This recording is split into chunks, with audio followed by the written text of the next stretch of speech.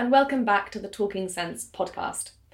If you listened to episode 1, you'll know that Talking Sense is a project held in conjunction with the Ashmolean Museum and is all about thinking about the senses in a museum setting in relation to objects that are permanent exhibits in the museum.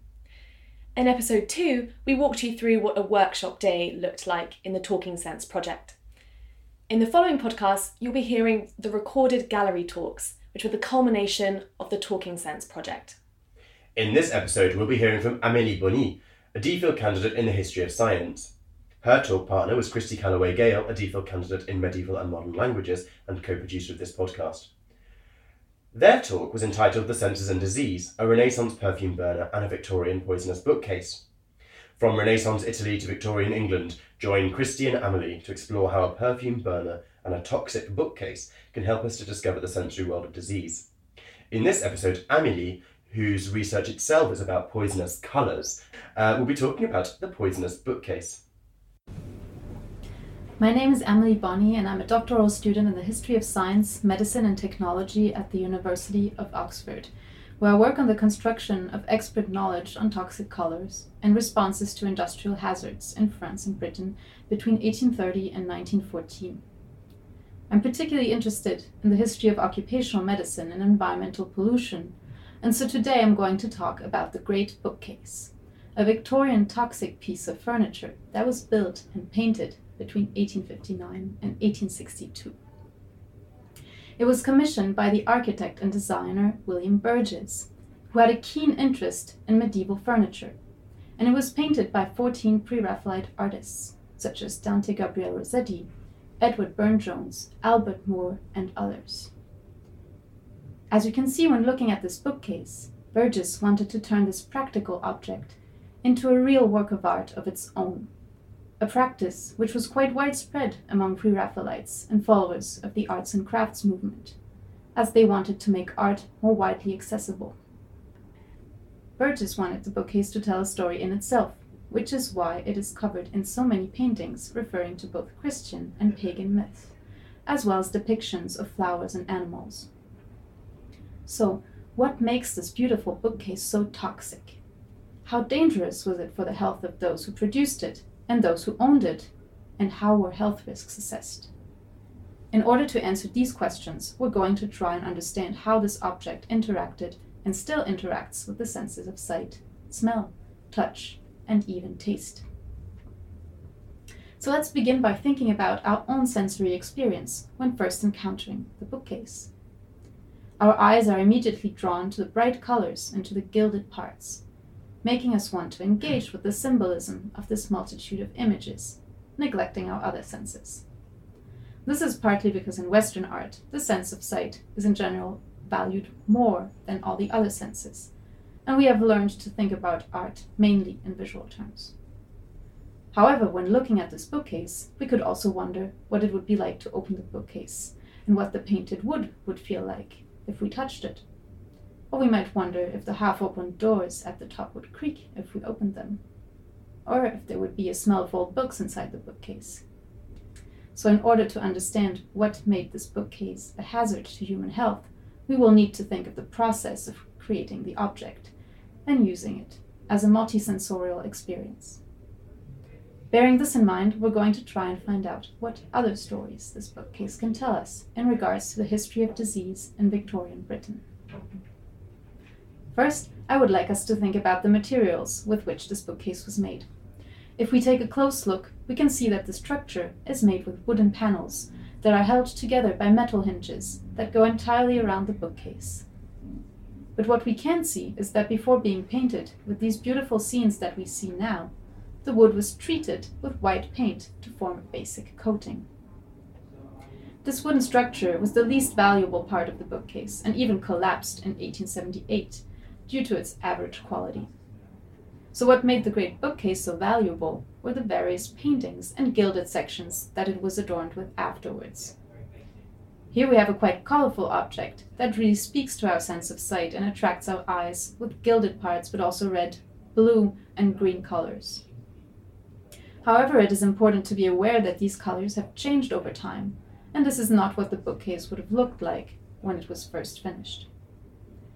The red color in particular has become darker with age, so we can imagine that it was much brighter before chemical changes altered it. And the green color was probably also brighter and darkened with age. These colors, which seem so harmless, are precisely what made this bookcase so dangerous. So which of these colors could have been dangerous for the health of those who worked with them? Well, the answer is that there were several poisonous colors that were used to adorn this bookcase, creating a dangerous cocktail of toxic substances. Several of these pigments have been used since antiquity, but their production drastically increased at the turn of the 19th century, thanks to new production methods and larger industries. Other colors we're going to discuss had only been recently discovered by the time the great bookcase was made. The white lead coating, which we can no longer see, was used on the external sides of the bookcase. This color was well known since antiquity, but even though white lead was highly toxic, it was often used because it provided a durable coating, gave a high concealment of the underlying wood grain, and acted as a barrier to moisture. However, there was a price to pay for those producing white lead on a large scale, as it could induce symptoms ranging from abdominal pain, headaches, memory problems, to paralysis, seizures, or death. The red paint, which makes up a large part of the structure of the bookcase, is another highly toxic mixture. It is a mixture of two colors known as chrome red, which contain lead, as well as vermilion or cinnabar, a pigment which contained mercury sulfide, a substance also commonly associated with the Mad Hatter's disease. Both these pigments were widely used throughout the 19th century, until they were replaced by cadmium red, a synthetic pigment, at the turn of the 20th century. Unsurprisingly, this red color could also have negative effects. It could damage the kidneys and the nervous system, or cause skin rashes. Even though the form of mercury found in this red paint was inorganic mercury, the least toxic form, it was still highly dangerous. Two other colors used here were more recent. Even though cobalt as a substance had been used since the Middle Ages, the color cobalt blue was first officially discovered and produced on a larger scale by the Frenchman Louis-Jacques Thénard in 1802. Compared with lead-based or mercury-based colors, it is more moderately toxic, but still dangerous if ingested or inhaled. Lastly, emerald green is a compound of copper acetate and arsenic, which was first created in 1808 and commercialized from 1814 onwards. Poisoning symptoms in this case include nausea, vomiting, burning of the mouth and throat, as well as severe abdominal pains. If we now think about the sensory experience of painting this bookcase, we quickly realize that it would have involved a variety of our senses. It would have required the artists to touch the object, which means that the poisonous substances could be absorbed through the skin. Charles Thackeray, a medical man writing on occupational diseases, explained in 1831 that the rubbing and grinding of paint could lead to some sort of sense deprivation as workers lost their appetite. Workers could also inhale toxic vapors through their nose, which would then affect their inner organs. There was also the danger that paint would enter in contact with their mouths, or with sores if they stained their hands and failed to wash them while working. So, how dangerous was the creation process of this bookcase for the artists who worked on it? Being in contact with toxic substances was, of course, dangerous. But in this case, we had 14 different artists working on this object, using several dangerous pigments in small quantities. We can guess that these artists were, of course, frequently exposed to such colors, as they also worked on other paintings at the same time. However, if we compare working on the Great Bookcase to working in a factory setting, we can still say that the situation of these 14 artists was not so bad. In a wallpaper factory that produced cheap wallpaper on a large scale, it was quite frequent for one worker to be continuously exposed to one specific toxic pigment and doing the same task all day. So we can imagine that mixing the paint might have exposed the skin of workers to the paint all day, while polishing finished emerald green wallpapers would have released a lot of dust containing arsenic in the workshop, which in several cases led to acute poisoning or even death. However, as a result of their exposure, skilled workers also gained knowledge of the risks involved in the use of these colors and attempted to develop strategies to limit exposure, such as working only limited amounts of time with certain colors and using protective gear. Now, we might also wonder if furniture which was painted with toxic pigments also affected the health of their owners. In the case of William Burgess, all we know is that he died in 1881 at the age of 53 in somewhat strange circumstances. He caught a chill in Cardiff and decided to recover in his London home, where this bookcase and several other pieces of painted furniture were located at the time. The fact that he died half paralyzed just 3 weeks after returning home suggests that the amount of toxic color in his house might have contributed to his early death. Other household items adorned with these colors also frequently led to poisoning and death. Small children in particular were at risk, as they often licked painted toys or chewed bits of wallpaper, but adults also increasingly complained about decorative items affecting their health. This could be due to several reasons, such as pigments being poorly fixed and turning into poisonous dust. In the case of arsenic pigments, there was also a reaction in damp environments, which led to the growth of a mushroom that then released toxic gases. So the last question we might ask is, why did contemporaries use these dangerous colors even though they were highly toxic? Well, there are several reasons for this. First, it's likely that contemporaries wouldn't have thought that these pigments were toxic, because they were also used as a medicine at the time. For example, in 1785, Thomas Fowler created Fowler's solution, a tonic or medicine containing arsenic that was widely used to cure a variety of ailments such as asthma, chorea, and leukemia.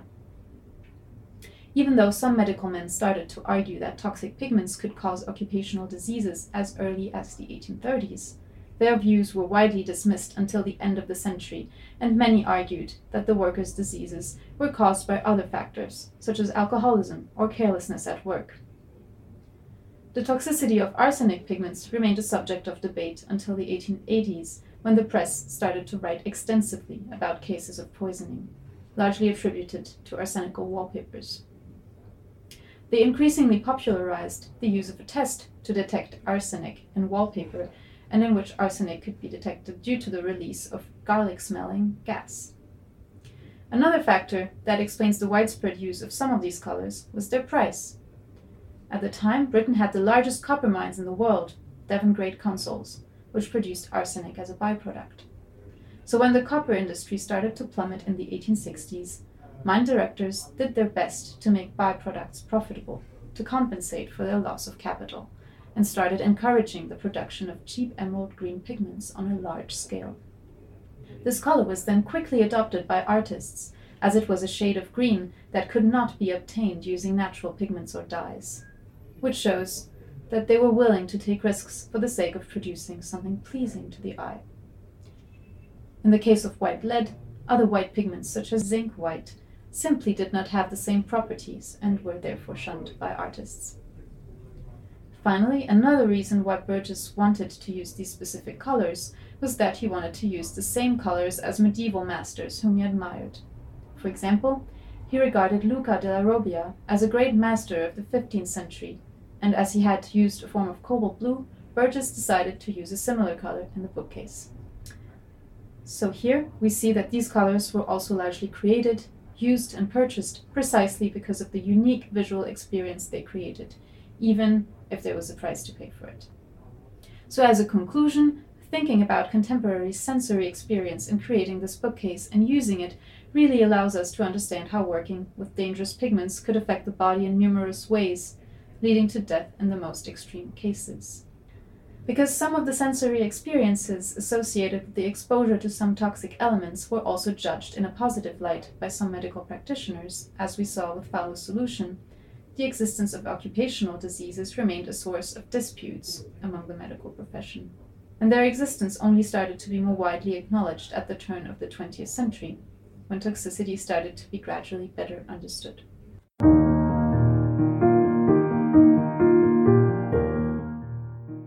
further reading about this podcast and all of the podcasts in this series, please see the attached bibliographies in the show notes. Music for the show was by David Hillowitz, Moment of Truth piano version, provided by freemusicarchive.org. This podcast was presented, edited and produced by me, Christy Calloway-Gale. And me, Johnny Lawrence. Thank you for listening. Goodbye.